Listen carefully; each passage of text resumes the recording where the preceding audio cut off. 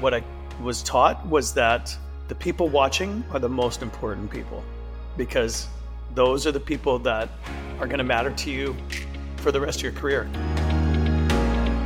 Hello and welcome to the Fobi Insider podcast. I'm delighted to have a Canadian country legend on today's podcast, Mr. Aaron Pritchett. How are you doing, Aaron? I'm doing very well, Nathan. Thanks for calling.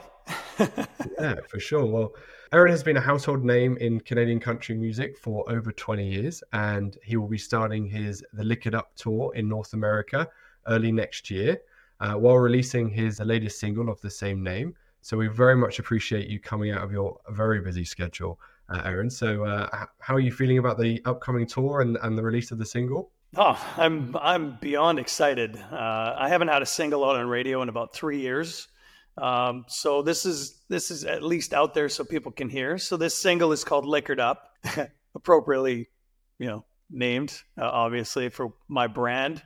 But it'll be out November 3rd. It gets released to DSPs, which is digital service providers such as Spotify, iTunes, iMusic, Google, all that, and also be released to SiriusXM. So I'm super excited because not only has it been almost 3 years, but it's also something that is more of what my fun, upbeat party show, entails, is this kind of a song. And this is really what it's all about for me. It's kind of anthemic, and it's just gets people feeling good. And hopefully we have people singing along to it right away, like I've seen a few times already in shows that we've done.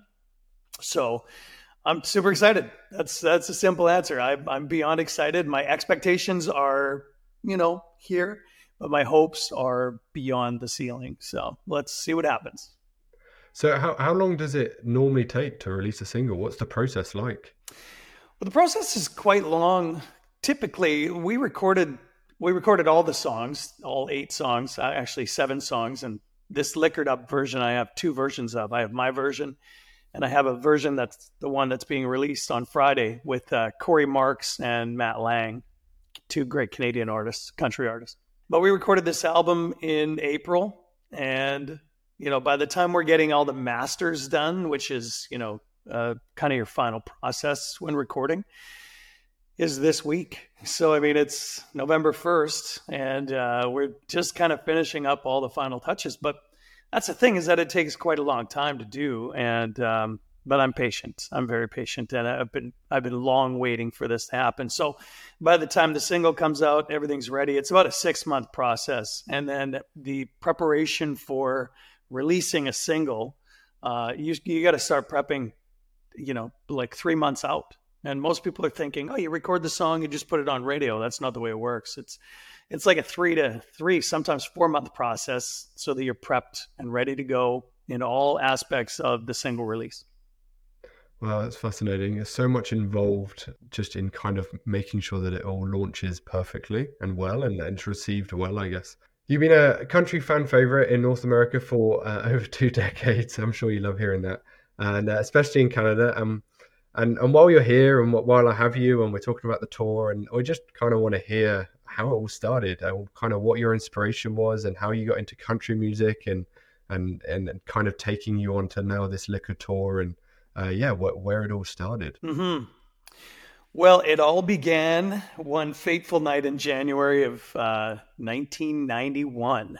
I was 20 years old. I was just newly married earlier the year before. At 19, had my first child, Jordan, my oldest son. I had just turned 20, 3 weeks before, and I was jobless. I had no work. I didn't know what I was going to do. Looked around for any kind of job I could. I cleaned carpets. I laid carpets. I, worked in a gas station, worked in a restaurant. I did everything I could. My heart was definitely not in that type of work. And not that I don't work hard. If I have a manual labor job, I go, to the wall and I work my hardest. But it wasn't in my heart. And I don't know, I couldn't figure out what it was. And ever since I was a kid, I was an entertainer. Even on my report cards when I was growing up was Aaron's a very smart kid, but if he could focus and not try to entertain the class, that was on every report card. So anyways, in 1991, in January 1991, I went to a karaoke, and karaoke was brand new back then.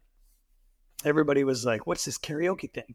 So you go to these restaurants or bars or pubs or whatever, and they have this karaoke going. What everybody knows as karaoke today. It was at the very beginning stages. Anyway, my mom convinced me to get up and sing a song. And I'm like, I'm not a singer. My sister was the singer. She wanted to be a singer. And that's why we went, is so that my sister could try this new karaoke thing and try singing. And I'm like, I'm a shower singer at best. So anyways, my mom convinced me to get up and sing a song. So I went up and picked my song that, probably the toughest song you can imagine. It's a song from a band called Foreigner called Waiting for a Girl Like You. And it's got these really high notes in it. And I just went up and sang it because I like the song. Anyway, the guy who was running the karaoke came to me about 10 minutes later and said, hey, do you want a job working for me? And I was like, what? Do you want me to take your equipment out to your car for you after the show? What do you want? And he said, no, you're a really good singer. I want you to work for me and do these shows. What? So it just kind of happened from there. I wasn't a singer. I wanted to be an actor and, always joking around. So the comedian part of me was there too, since I was a kid, but not singer necessarily. That's wild. Anyway, I fell right into it. And eventually, long story short, I started a band. I won some talent searches, and then everything kind of blew up, over the course of 20 years. And now it's 30 years later and 30 plus years later, and still doing it, still out there giving her. That's wild. I guess your acting passion also comes out in your shows, because you're obviously known for being such an entertainer on stage. That's wild that you didn't even want to be a singer, or didn't even think about being a singer, and like boom, you just have this natural talent. That's wild. I wish I had. I got lucky, I mean, I don't take it for granted. I think at first, when everything took off back in the early 2000s for me in my career and everything sort of blew up, I kind of lost track of myself, and I lost track of, friends and family. And I regret that to this day, but making up for it now, because I don't miss those moments as things, if they ever take off again. So I remember where I came from, and I remember who I am and who my friends and family are. So absolutely. And so have you always been involved with the charity side of things? I know you're a Canuck alumni, and how did you get involved with that and all that good stuff? Well, to let the cat out of the bag, I was born in 1970, which is also the same year that the Canucks became a legitimate team in the NHL. So, I mean, I come by it honestly, but I've loved hockey since I was a kid. Since as far back as I can remember, the Canucks were my favorite team. And I remember the 94 team with Cliff Ronning and Kirk McLean and Dave Babich and Jyrki Lumme and all these guys that went to the finals and lost by 1 goal in the finals, the final game 7. But anyway, I was a huge fan of those guys, but I played hockey my entire life since I was a little boy. Still do. And they contacted me. I think it was about 2015. Something like that. They contacted me and said, hey, we want to add some associates to our alumni. We have a lot of alumni, but we want to add the odd entertainer, and we want you. So I was blown away. And still to this day, I go out there and play hockey with my heroes. And if, anybody can imagine, you get to do something that your heroes do with them. And it's mind boggling. But we do lots of events trying to raise money for different charities all across British Columbia, and I couldn't be more proud to be an alumni member.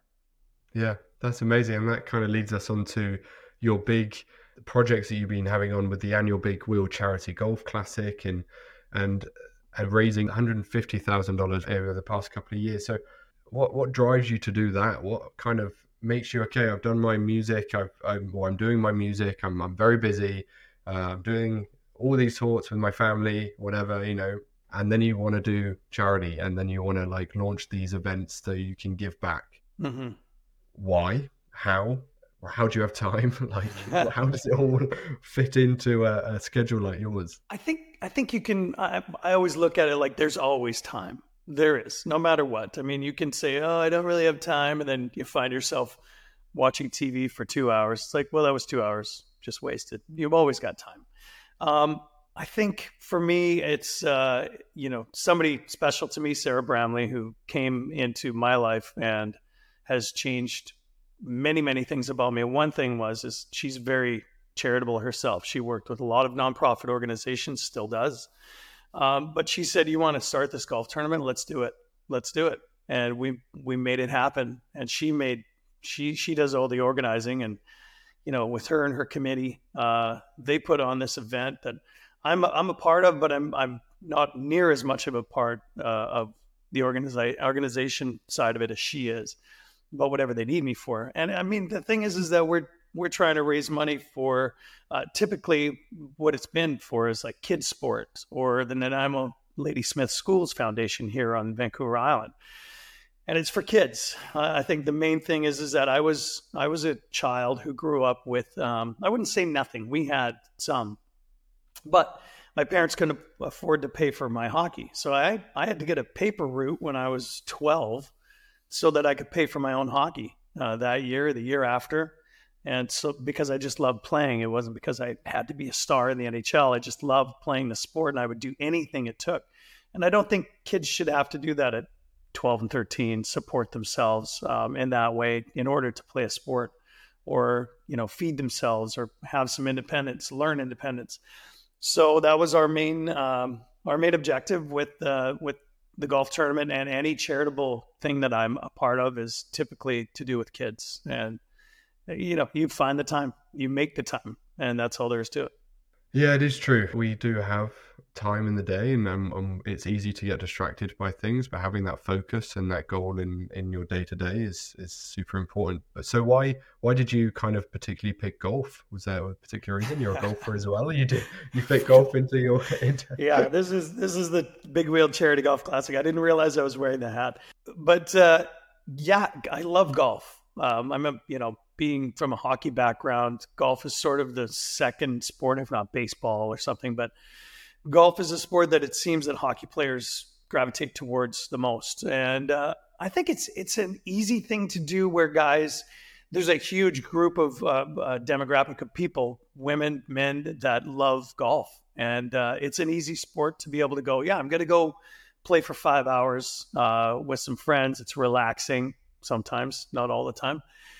And you know what? I get to play golf and help raise some money, and it's an easy thing to do. Trying to have a hockey tournament or a hockey event or even a softball game or things like that, it's a little tougher. So I think not because golf was the easiest, but I think it's the most widely accepted. So yeah, we're going to keep it going. We had our second year this year, and next year we have bigger and better plans ahead. And these tournaments are already pretty fun. So yeah. No, I'm excited. I've had obviously the honor to be the last couple, and they've been great. There's so much energy, so much just people just having fun and just all for a good cause. It's what it's all about, I think. And I guess that's how the connection with Fobi comes in, especially with Rob Anson, our CEO, and your team has been able to build a relationship with Rob and with Fobi. And now we've heard from Rob, but we'd love to hear how you kind of got connected in with him and how you managed to become friends and how that relationship has blossomed. Well, Rob and I come from the same area, which is funny. We didn't know each other back in Langley and on the Vancouver mainland, lower mainland. But it's good having those sort of connections, whether it's 6 degrees or whatever it is. But Rob came on board because of a friend of mine he's an ex-BC Lion, and he ran into Rob at a golf tournament the week before, and he said, "Oh, I'm going to this golf tournament on Vancouver Island called the Big Wheel Charity Golf Classic. Since you live in Nanaimo, where are you going?" And Rob said, "Oh, I don't know anything about that." So he's like, "Well, it's Aaron Pritchett's tournament." And Rob knew who I was, so he said, "Oh, well, okay, well, I'll talk to them and see what happens." So Sarah connected with Rob, and Rob gave her the rundown of what Fobi is all about. Sarah obviously was immediately interested and went, let's see what we can do together. And this was the week before our tournament. And then all of a sudden Fobi's involved, and I couldn't be more thankful for Fobi coming into the picture and meeting Rob and you guys and your whole team. You're fantastic. And then, yeah, here we are year and a half later, and but I think we'll be working together for a long time.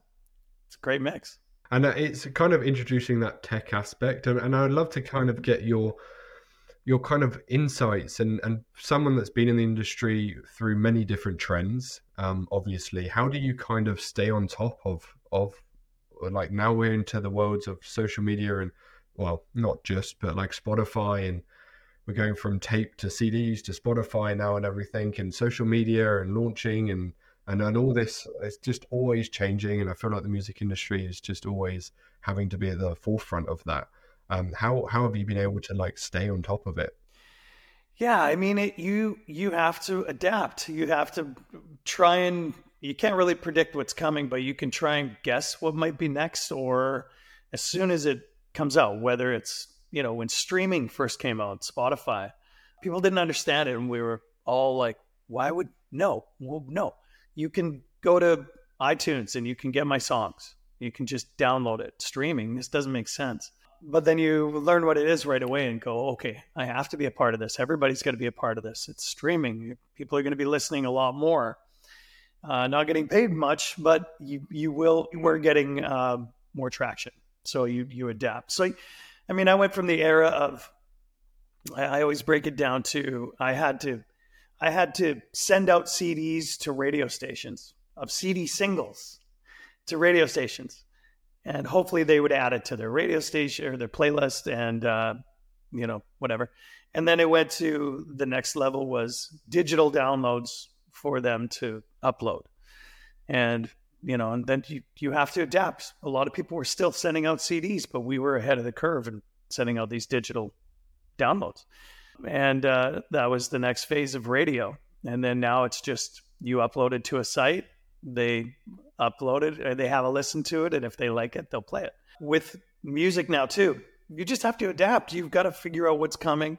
And obviously with a product like Fobi, which you have for us to bring a new experience to our audience, to my audience, they can feel a part of a fan club, but also have it within their hand. That's something that's a little more personal now, which I really, really love. So any way that I can become a little more personal to a fan, to a listener, to somebody who's new, who happens to stumble on onto my music, this is a really, really great way of doing it. So. And obviously what you're talking about is you've just launched your Fobi fan experience wallet pass. Yeah. And that kind of, like you're talking about, mm-hmm. In my short time that I've got to know you and your team and everything, I get a real sense that fan experience is such an important thing for you. And even with your shows and how you kind of engage the audience and your fans and afterwards and mingling and all that good stuff. And it just takes the fan pass takes you to that next level, I guess. And maybe share a little bit of what benefits fans can get if they download the wallet pass. Well, our AP Fan Pass, as we're calling it, the wallet pass from Fobi, is unique to anything that I've ever seen before, because most people think, well, you put it in your wallet like I do with my flights. I have my boarding passes and things like that. But this is different because you get an experience that you don't normally get on that sort of a application. So you'll have special offers. I can't say exactly what yet, but I would say maybe a percentage off of merchandise. If you go up to the merch table, you show your wallet pass and it'll say 20% off. That's a thing that most fans wouldn't get. They'd be going through emails maybe or something, but this is right at the palm of their hand. So I think it's pretty cool. We're going to offer VIP experiences for people with the fan pass. We might raffle off backstage experience, or come and meet the band, come and say hi to everybody. Maybe even, who knows, come up and sing a song with us or something. It might be kind of cool, something different. So I'm hoping there'll be thousands or tens of thousands of people who have the fan pass, but they'll feel like they're one of one. And that's the most important thing to me, because without the fans, without having support of the fans, without having them come out to the shows, listening to the music, watching, downloading, uploading, whatever, without having those fans, you don't have anything. And they're the most important people to me in my career, for sure. So I want them to feel loved by us, by me, have a unique experience. And this is the way to do it. It's through the fan pass. I love how passionate you are to kind of give that experience to your fans. I think it's wonderful to hear, especially as a consumer of music, and I listen to artists, and to know that people like you are so passionate about, okay, how can I make this better? It's great. It's a great feeling. So, I mean, where do you see, with the inclusion of tech and, you know, just the way things are going, where do you see the industry like going in this element, in the industry in general? I mean, you always think, where could it possibly go from here? You know, CDs are amazing. They're this laser technology. Wow, where's it going to go? It can't go any further than this. Then they have digital. They've got computers, and you're uploading virtual music that actually technically doesn't even really exist. It's interesting.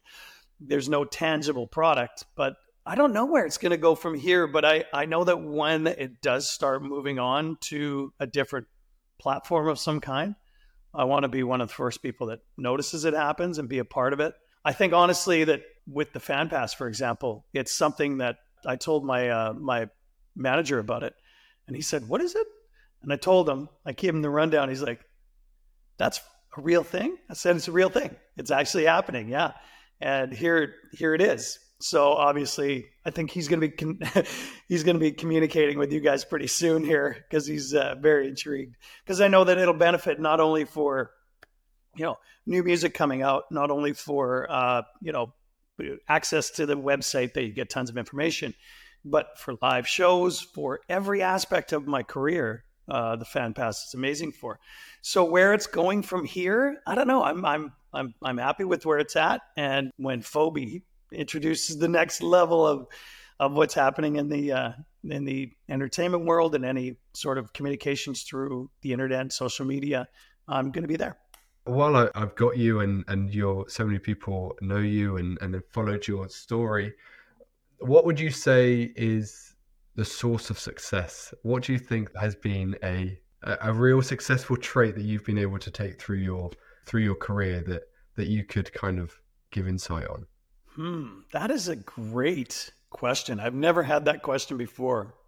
The one thing that's helped me survive in this career, I mean, I'm 53 and I'm still releasing music to radio.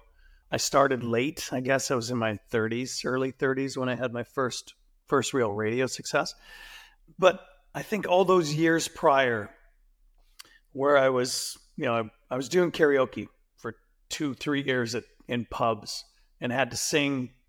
Some nights only me. There would be nobody would come up and sing.